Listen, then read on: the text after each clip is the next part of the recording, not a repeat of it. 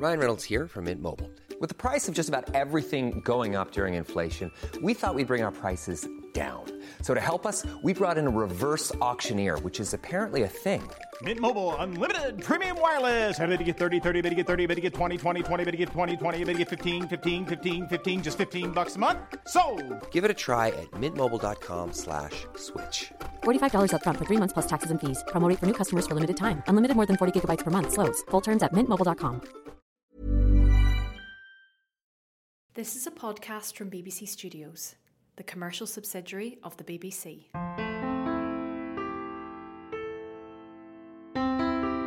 You're listening to Season 3 of the TalentWorks podcast, an interview series with digital talent brought to you by Helen O'Donnell and me, Brona Monaghan. Each week, Helen and I speak to the best in the business when it comes to digital talent. Here at BBC Studios, it's our job to discover and nurture the next generation of talent who've built their audiences online and are evolving and innovating the media landscape as we know it. Riyadh Khalaf is a man of many talents. He's a TV and radio presenter, YouTube content creator, author and podcast host, as well as having an encyclopedic knowledge of marine biology and aviation. He knew from a young age that he wanted to be a broadcaster, placing a godlike status upon the voices and faces of those he came through his radio and TV screen.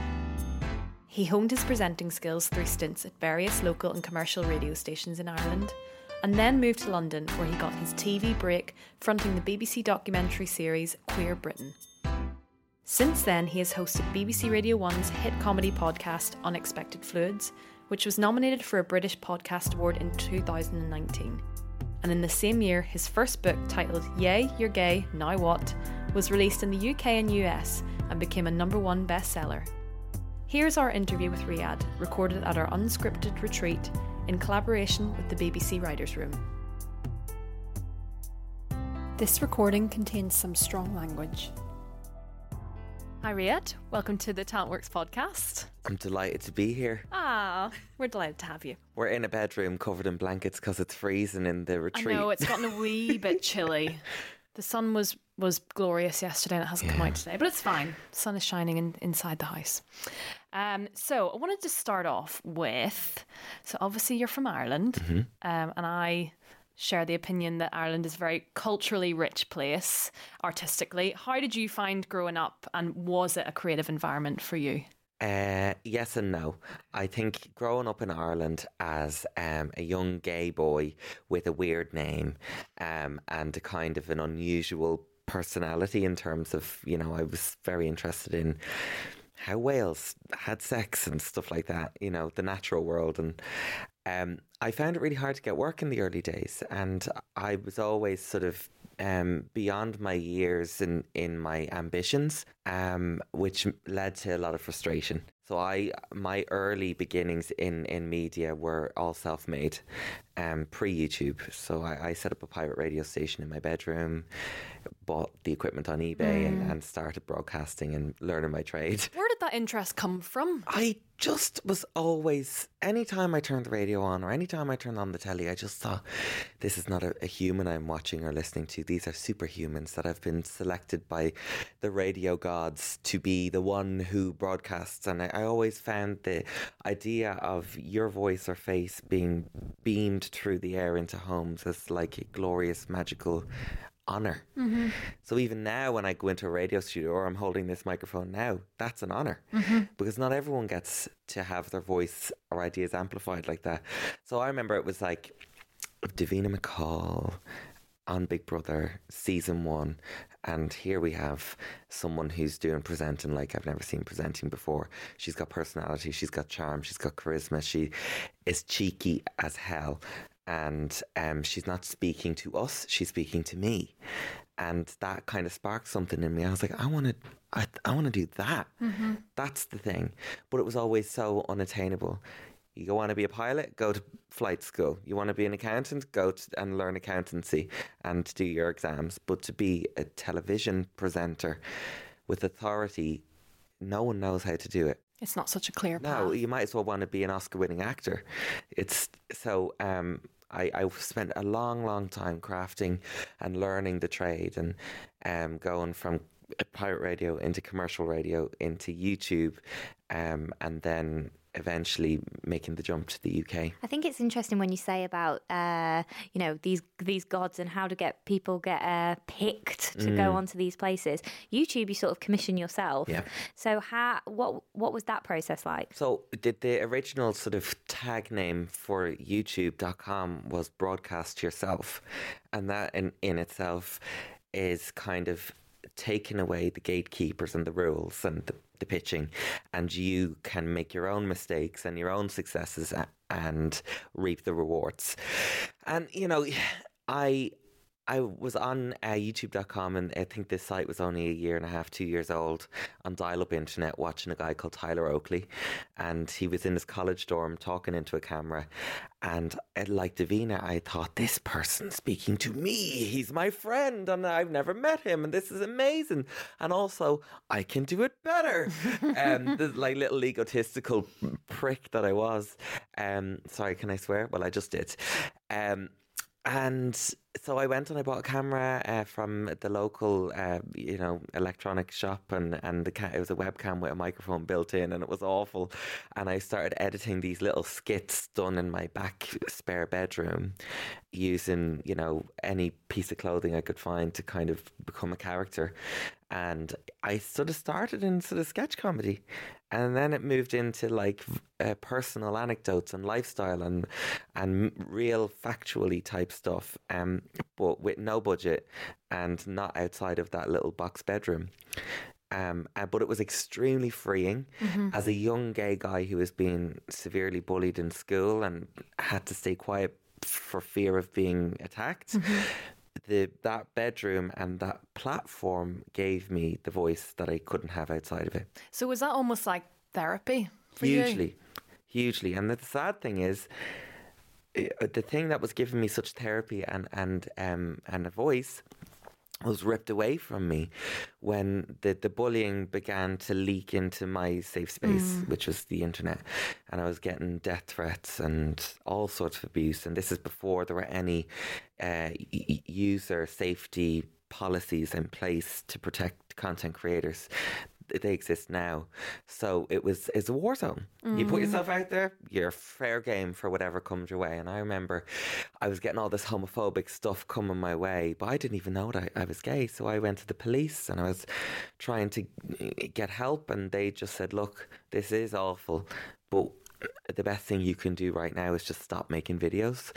And I did for 7 years. And then I basically went and studied radio. Right. So I sort of reverted back to traditional and did that So you did YouTube before you started working in radio? I did the pirate radio and a 1 week work experience in my local station. And I was doing that while I got the camera to do the YouTube thing. I was just greedy. And I was not waiting around. I had to do it. But you've got a face for TV. Oh, thanks, babes. I always get on first dates, it's like, oh, you got a face for radio. Oh, and I'm like, yeah, that's not funny anymore. No, absolutely. You've got the voice and the I'm face. I'm gorgeous. Because I know I'm absolutely stunning. It's interesting when you say about that duty of care. So we're at a retreat at the moment, and Tammy, the creative director of Fact 10, was talking about duty of care on TV. And I think it's interesting that you're right, YouTube in its early days had no duty of care. No, and the authorities that were governing the region were completely powerless to this big scary thing that had just arrived called the internet. And even now, we're still a decade on trying to figure out how we protect the user and how we police such a thing, and how much policing is too much, because the joy of the internet is it is kind of in a way the free democratic place. Good content will be seen and will be uplifted. Bad content hopefully will not. And it gives you a chance to like I said, craft your voice and find yourself. What is the offering that I want to give? Because I went through all sorts of iterations of who is Riyadh, and it was sketch comedy, and then it was I want to be a shiny floor presenter, and then I want to be David Attenborough. I knew a huge amount about marine biology. oh no, I want to do stuff only about aviation. And now I'm kind of finding that I love docs and that have a fact-empty element where you will laugh and you will learn in equal measure, and there's a huge takeaway and a strong narrative arc. But also, it can't be confused for anyone else's product. It's very, very, And how have you got to that point? So you started working in radio, and then you moved to London. Yeah, so I was doing radio in Dublin, commercial radio, and it's no secret. This story, I'll tell it quickly, is I had rise through the ranks from like researcher to assistant producer, then presenter, and doing bits on air before that as well. And I it was on a week before my 19th birthday, they put me on air, and it was like, this is it. Like, I've made it. I don't need any more than this commercial station in Dublin, because I've been listening to this station since I was a child. I went on air, did it, and I grew and grew and grew a bit more. And then eventually I was doing quite a lot of on air, and the boss of the station, he came up to me at a Christmas party. No, wasn't it? Sorry, I can take that out. I'm just trying to make some of the details. The boss of the station, he came up to me at a station party. And he said, Riyadh, show's doing really well. It's rating really well. You sound great. It's just one thing. If you could just do this, it'd be fantastic. If you could just sound less gay, that'd be great. Yeah, that happened. That's absolutely and shocking. I was taken aback, because you have to remember, I had been through all of these years of trying to find my voice, craft my voice, get over the bullying in school, get over the bullying online, the death threats, and I finally felt like I had overcome it and made it in one industry that I was dying to make it in. And here we have this man who held my dreams, my future, my everything in his hand, gatekeeper, saying, well, what you are isn't what we want. What we want is an edited, contorted and false version of you. So do that, will you? Otherwise, you're out. And so it really hit me hard, and it hit my confidence. And the days and weeks following that comment, I could hear myself on air not being me. I'd lost my funny. I had lost my authority. I had lost my passion. And the resentment that must have built up. Because he personified the hundreds or thousands of arsehole bullies on and offline that I had over the years in one person. So how can I respect that?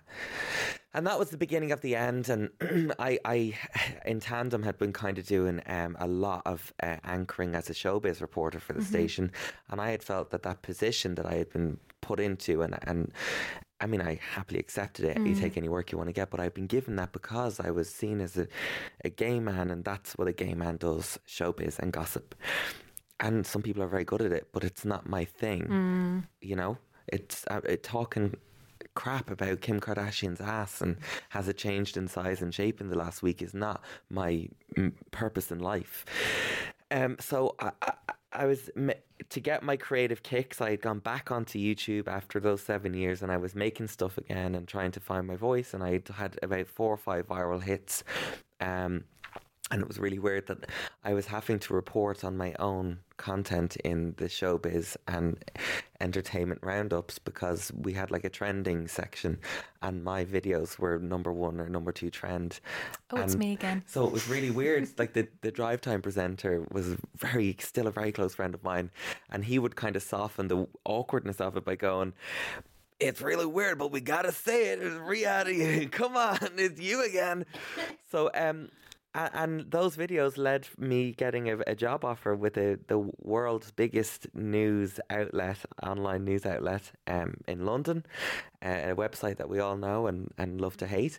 And I left to earn 3 times the amount of money in a gorgeous big city, and I was going to change them from the inside and make them super liberal and lovely. And I lasted 3 months in the role, and I left. And I began just living solely on the small amount of money I was making on my YouTube channel. And it was very precarious and scary for about 1.5 years. And I was literally living on the breadline. I was, at one point, I had to ask my mum for money, and I just don't ever want to do that. And then I got my first BBC series as a surprise, Queer Britain on BBC 3, documentary series. And that was kind of where things started. And did you feel you had a support system at that time? You know, did you have a mentor that could advise you, or were all of your creative endeavours sort of all up to you? My agent, actually, who became my big sister and my creative and professional confidant and my cheerleader, and because you can go to your mom and your dad and whinge and moan and be upset, but they'll just tell you, you're great, we know you're great, but every parent's going to say that about their kids, so you don't really listen to that. You need the love. But Aoife, my agent, who I had been with from day one, as soon as I moved to London, was kind of helping me craft the product that I had to offer, and kind of making me believe that, you know, Rome wasn't built in a day, and that there was something for me to offer. How did you meet Aoife?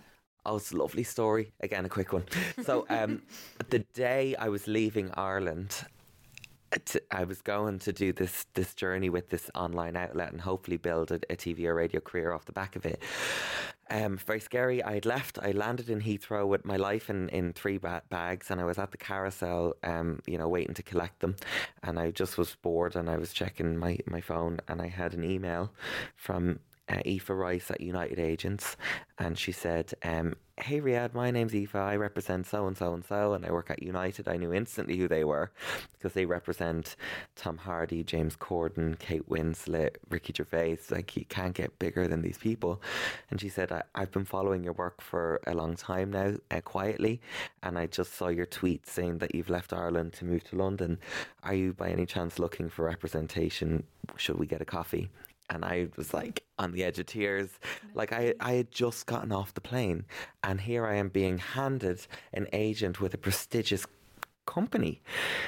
So I jumped at the opportunity, but she actually was very good. She was telling me to put my brakes on and actively look for other people before deciding that she was the one. And I lied to her, and I told her I looked for other people, but I didn't. I said, yeah, give me 2 weeks. And I kind of like, I went here and I went there, but I think, we should sign. And we did. Yeah. And it was great. It was actually, I was having all these changes in my career and geographical location, but also Aoife had gone from being an assistant agent to a larger, more established agent, to now being given her own chance to build her own roster. Mm-hmm. So we were sort of entering this new chapter together and figuring shit out, and she's just been wonderful. That's so nice, because I guess a lot of creative people, they tend to hold things in because they're so close to their ideas. And I think it's, and YouTube creators particularly, some people don't like to have management, they don't like to have outside forces. But I just think when you're so close to someone or something, it's good to have that outside perspective, someone who has your best interest at heart, but that you respect. Yeah, and that can kind of. This is the thing. Like, I'm constantly pushing Aoife for to be cruel with me. It's not in her nature, but I'm like, just be fucking blunt. Tell me, is it a shit idea? We gotta know. And she does, and it's really, really refreshing. And so I've got her. She's my agent. I've got Mark, who's my sort of day-to-day manager, and more sort of on the digital side of things, and then hopefully soon I'm going to bring in a publicist, maybe case by case, like for a book or then for a TV show, and we'll see.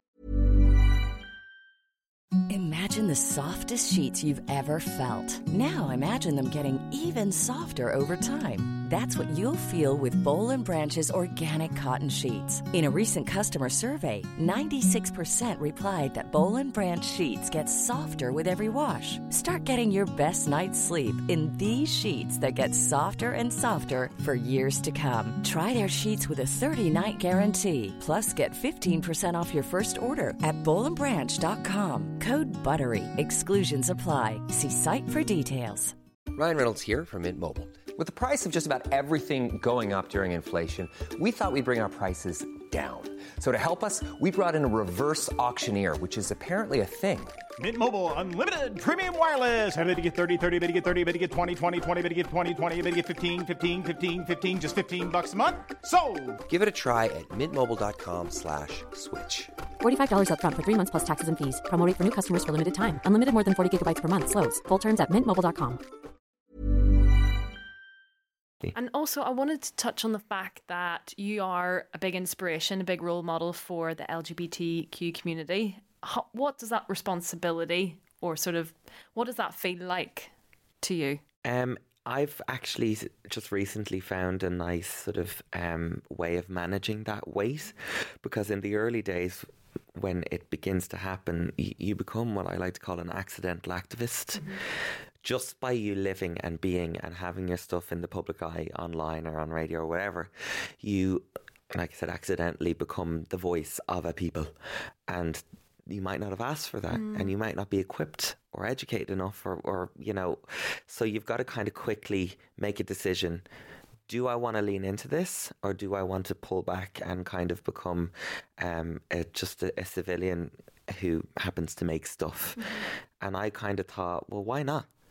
Like, if we as a minority group aren't taking the reins and telling our own stories in the mainstream, then who the hell is? Because it's certainly not going to be big studios telling our stories in an authentic way. You know, we've seen so many misplaced and like bad narrative stories in film and TV that are trying to do good for the community. So I kind of like, I know this, I got this, let's go. And it took a few years of kind of becoming woke and looking beyond the cisgender white gay man bubble that I was in. And, you know, deciding to write my book was a big part of that. Because that I was getting thousands of emails and worries and queries and questions from queer people all over the world of all ages and backgrounds, desperate for advice on everything from how do I have safe anal sex, to how do I come out to my homophobic parents, to how do I not get honour killed in this country where my identity is deeply illegal and frowned upon. So the book was a way for me to answer hopefully 90% of those worries and questions in one Bible form. And so that's why I did it. But how I cope, just quickly, how I cope with the weight is by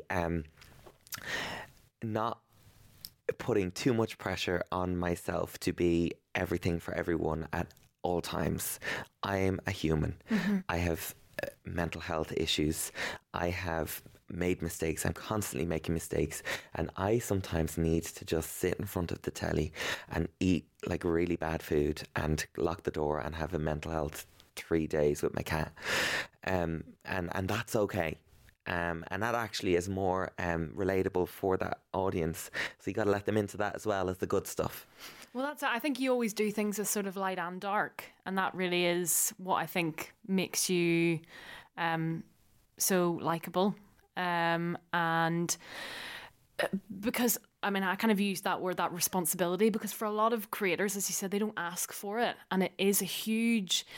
I mean, they really people put you on the spot, and you get these comments, and they're really dark. And so having something like your book, which is almost not, now you can sort of almost say, read the book, everything's in there. Hopefully every question has been answered, because I imagine it can get quite overwhelming. I have a mechanical rule as well, which is like, it probably seems quite, you know, black and white, but it helps. If I get a cold message from somebody I don't know, and it's a general query about something that I could probably answer, I try not to favouritize one person over another. You can't answer all of them, so I generally don't answer if it's coming into a DM, because then you open a dialogue, and you got to be careful, because I'm not a psychologist, I'm not a therapist, and the advice I can give is limited, and sometimes it has to come from a professional, right? I'm just going by lived experience, and that's okay up to a point. So the only point really I'll jump in is if I'm getting a message and I can sense, or I'm blatantly told that that person's life or well-being is immediately at risk. At that point, I'll jump in and I'll do a little bit of friendly, disarming and uplifting stuff, and then I'll quickly kind of point them in the direction of the most suited organisation, be it Samaritans, LGBT Switchboard, Terence Higgins Trust, Trevor Project belong to, you know, depending on where they are in the world and what their immediate issue is. And so I also want to talk about the fact that we're on this retreat, which is all about immersing talent like yourself into unscripted formats. And so obviously you've had your book out. You also host a podcast for BBC Sounds, and you're very much in that unscripted world. Tell us a little bit about sort of what your expectations were before coming here. I came in with an open mind. And I actually was most excited about getting out of London and seeing some greenery, because actually living in that bubble of toxic concrete can be very uncreative and uninspiring. And there's all the noise of being in that anxiety bubble can kind of kill what could be the next bake-off in your head. So I came to sort of chill out first and foremost and hopefully let the creative juices flow. But what's happened since is the people that you've put me in here with are just a gorgeous, gorgeous bunch of individuals. They're the best of the best in terms of poster children for the online talent pool. You know, I think we get a bad name as a group for being kind of, you know, selfish and disconnected and entitled and maybe not that talented. But I think what you have here is you've got such a creative group. Like there's authors and activists and presenters and producers and filmmakers, and they're very good at it. But I think the one thing that is constant between all of us is we haven't necessarily been, in inverted commas, discovered. The big break hasn't necessarily happened yet. And I think all of us, you know, I can definitely speak for myself, is that I'm so bloody hungry to finally be given the project, which is the one that aligns so closely with my talent, that it just rings true and is the beginning of an ongoing, never-ending, programmable thing. What I think is funny, though, is what is everyone's definition of success? Because when we chat to all you guys and you talk about what you've done so far, you actually you've had multiple successes, and I guess it's funny because you've created this audience that is so valuable and that TV people are dying to access, but yet there's still over here this space that everyone believes is the credible space to be in. The goalpost is constantly moving, not just in terms of the industry, but also in terms of the individual level. So my like I said, when I did that first radio show at 19 on commercial radio, I told you at that point I didn't need or want anything else. That was my ultimate level of success. After 2 shows, the goalpost had moved. I don't want to be on at 5 a.m. on a Saturday morning. I want to be on drive time. And that was what I strove to get. And that's okay, as long as you allow yourself to enjoy the journey and to really relish the moment that you're on air. I covered on Radio 1 Early Breakfast, Adele Roberts' show for the first time, and younger me would have been like, great, yeah, but what's next? When can I have Scott Mills? When can I have that? But I really, really consciously forced myself to feel the desk, to smell the studio, to hear the music, to hear my voice, and to just live it, because what a wasted experience. And I had to remember, Riyadh, this isn't just a gig you got. This is 10 years in the making. And maybe the controller who put you on air doesn't necessarily realise the weight of this, but you do. Your family does, your friends do, your colleagues do, your old colleagues. So really value it. So for me, at the moment, right now, as we sit here, the definition of success is creating really, really bloody entertaining television that makes people laugh and learn, like I said, that is returnable, repeatable, that is unique in a way, has a nod from previous formats or previous talents, but it's definitely me through and through. And that is not just me as talent, but is a co-production between, say, yourselves, BBC Studios, and my own fledgling tiny production company, The Hook Media. Because then I'm not just a face on the telly saying shit that I've been told to say. I am deeply involved, and it's my idea, and we're making a collaborative thing. Because when you're an online creator, you are, for the most part, a solitary being. It's very, very lonely. And one of the biggest things that I'm dying to have in my life again is a team and the camaraderie and the kind of collective celebration of, look what we fucking did. Look at this thing, you know? And I want to win a BAFTA one day. And an Oscar would be nice. And sure, why not? You got to put it out there, you know? Well, that's it. If you don't put it out there, it might not come back. I always think I read a book recently and it just talked that ideas are just floating out there and some people grab onto them. They're just always out there. And we've been talking a lot about, development teams coming in and they pitch these ideas and then commissioners turn them down. The idea doesn't go away.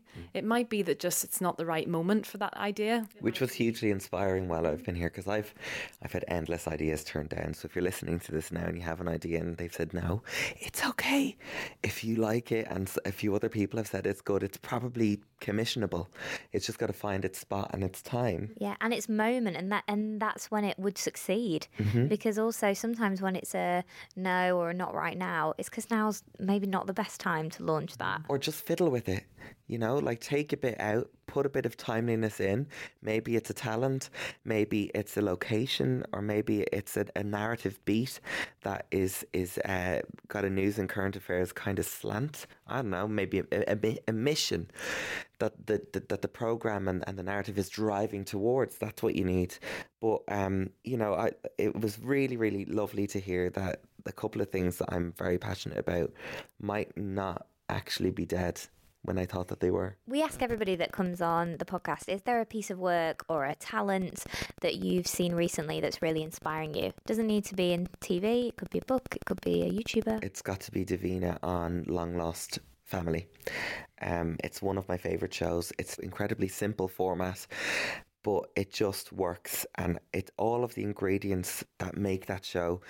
Great casting, great research, great on-screen talent, fucking gorgeous score, and nice pace, and a sort of dancing between two stories that keeps you hooked throughout.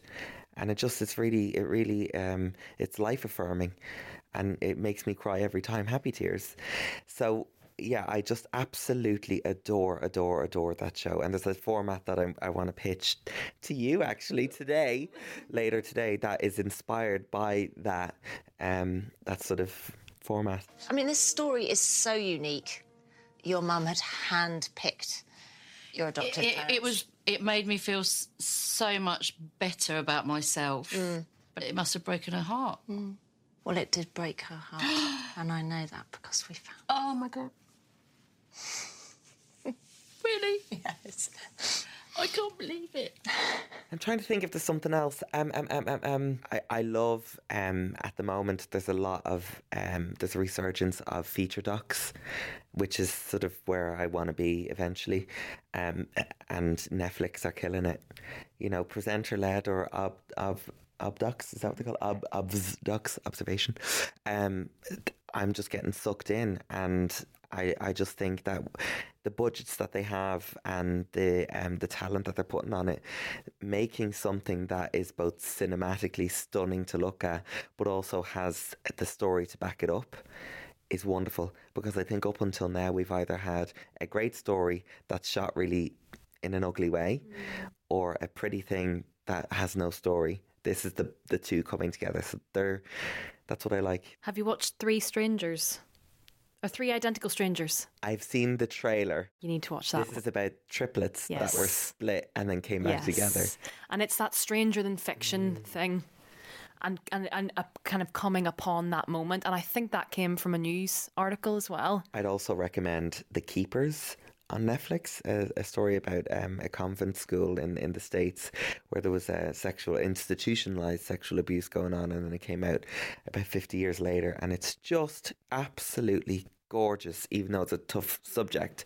beautifully made. Well, we're going to have to wrap up because we are going to go into our next wonderful session. But Riyadh, for anyone that's not already following you, where can we find your content?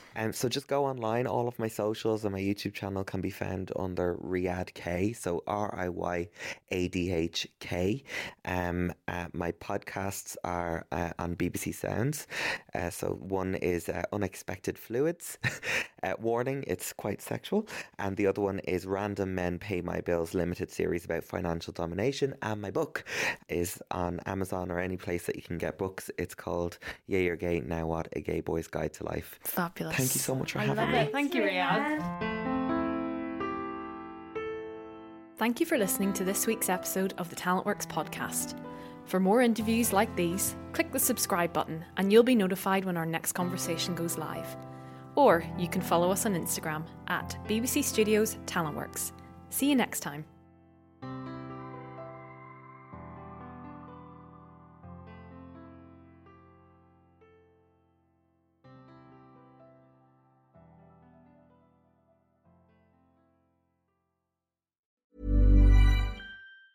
Hey, it's Danny Pellegrino from Everything Iconic. Ready to upgrade your style game without blowing your budget? Check out Quince. They've got all the good stuff, shirts and polos, activewear, and fine leather goods, all at 50 to 80% less than other high-end brands. And the best part? They're all about safe, ethical, and responsible manufacturing. Get that luxury vibe without the luxury price tag. Hit up quince.com/upgrade for free shipping and 365-day returns on your next order. That's quince.com/upgrade.